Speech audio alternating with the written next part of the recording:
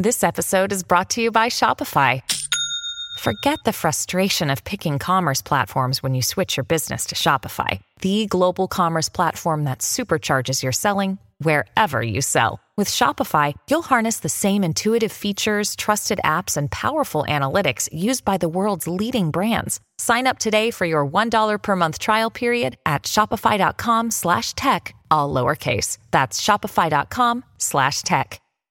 Welcome to the only daily podcast focusing on compliance news of the day. Each morning, start your day with a cup of coffee and Tom Fox, the voice of compliance, to hear about 4 of the top compliance, corruption, or leadership stories you will need to start your day.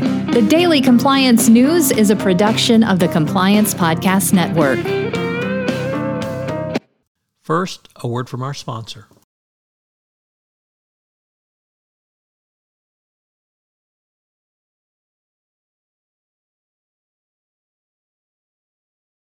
The Daily Compliance News for December 15, 2022, the Neymar acquitted edition. And we begin with that story from ESPN.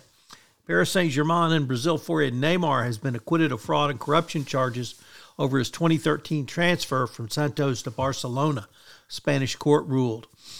The case brought by Spanish prosecutors stemmed from a complaint made by a Brazilian company that claimed it owned 40% of Neymar when he was at Santos. This Brazilian company argued they lost out on a rightful cut of the transfer because the true value of the team was the deal was understated by the parties. And they were unsuccessful at trial on this. Next up, from the Wall Street Journal, Risk and Compliance Journal, Richard Vanderfort reporting Ericsson, who has drawn a great amount of scrutiny for their continued recidivist behavior during the pendency of a deferred prosecution agreement, will face an additional year's scrutiny from a monitor appointed in connection with the settlement originally reached in 2019. Apparently, Ericsson did not have to pay any additional fine, but the company's monitor was intended to expire in 2023. But Justice Department last year notified Ericsson it had breached the agreement by failing to sufficiently forthcoming with documents and information. And, of course, there was the new breach that Ericsson somehow didn't uncover in their prior investigation. So Ericsson probably got off pretty lightly here, so we'll have to see if they can get their act together.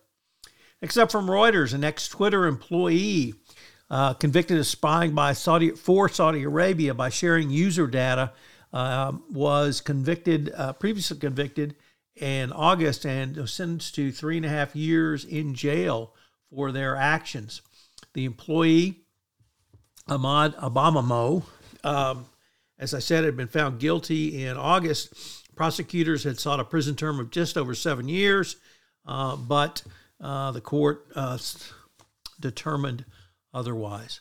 And our final story comes to us from the New York Times, demonstrating the power of social media and, unfortunately, podcast.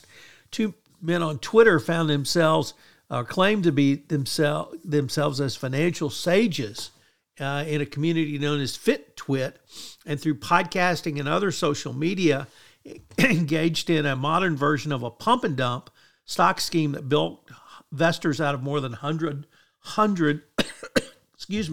million. So we now podcast being used for fraud, bribery, and corruption.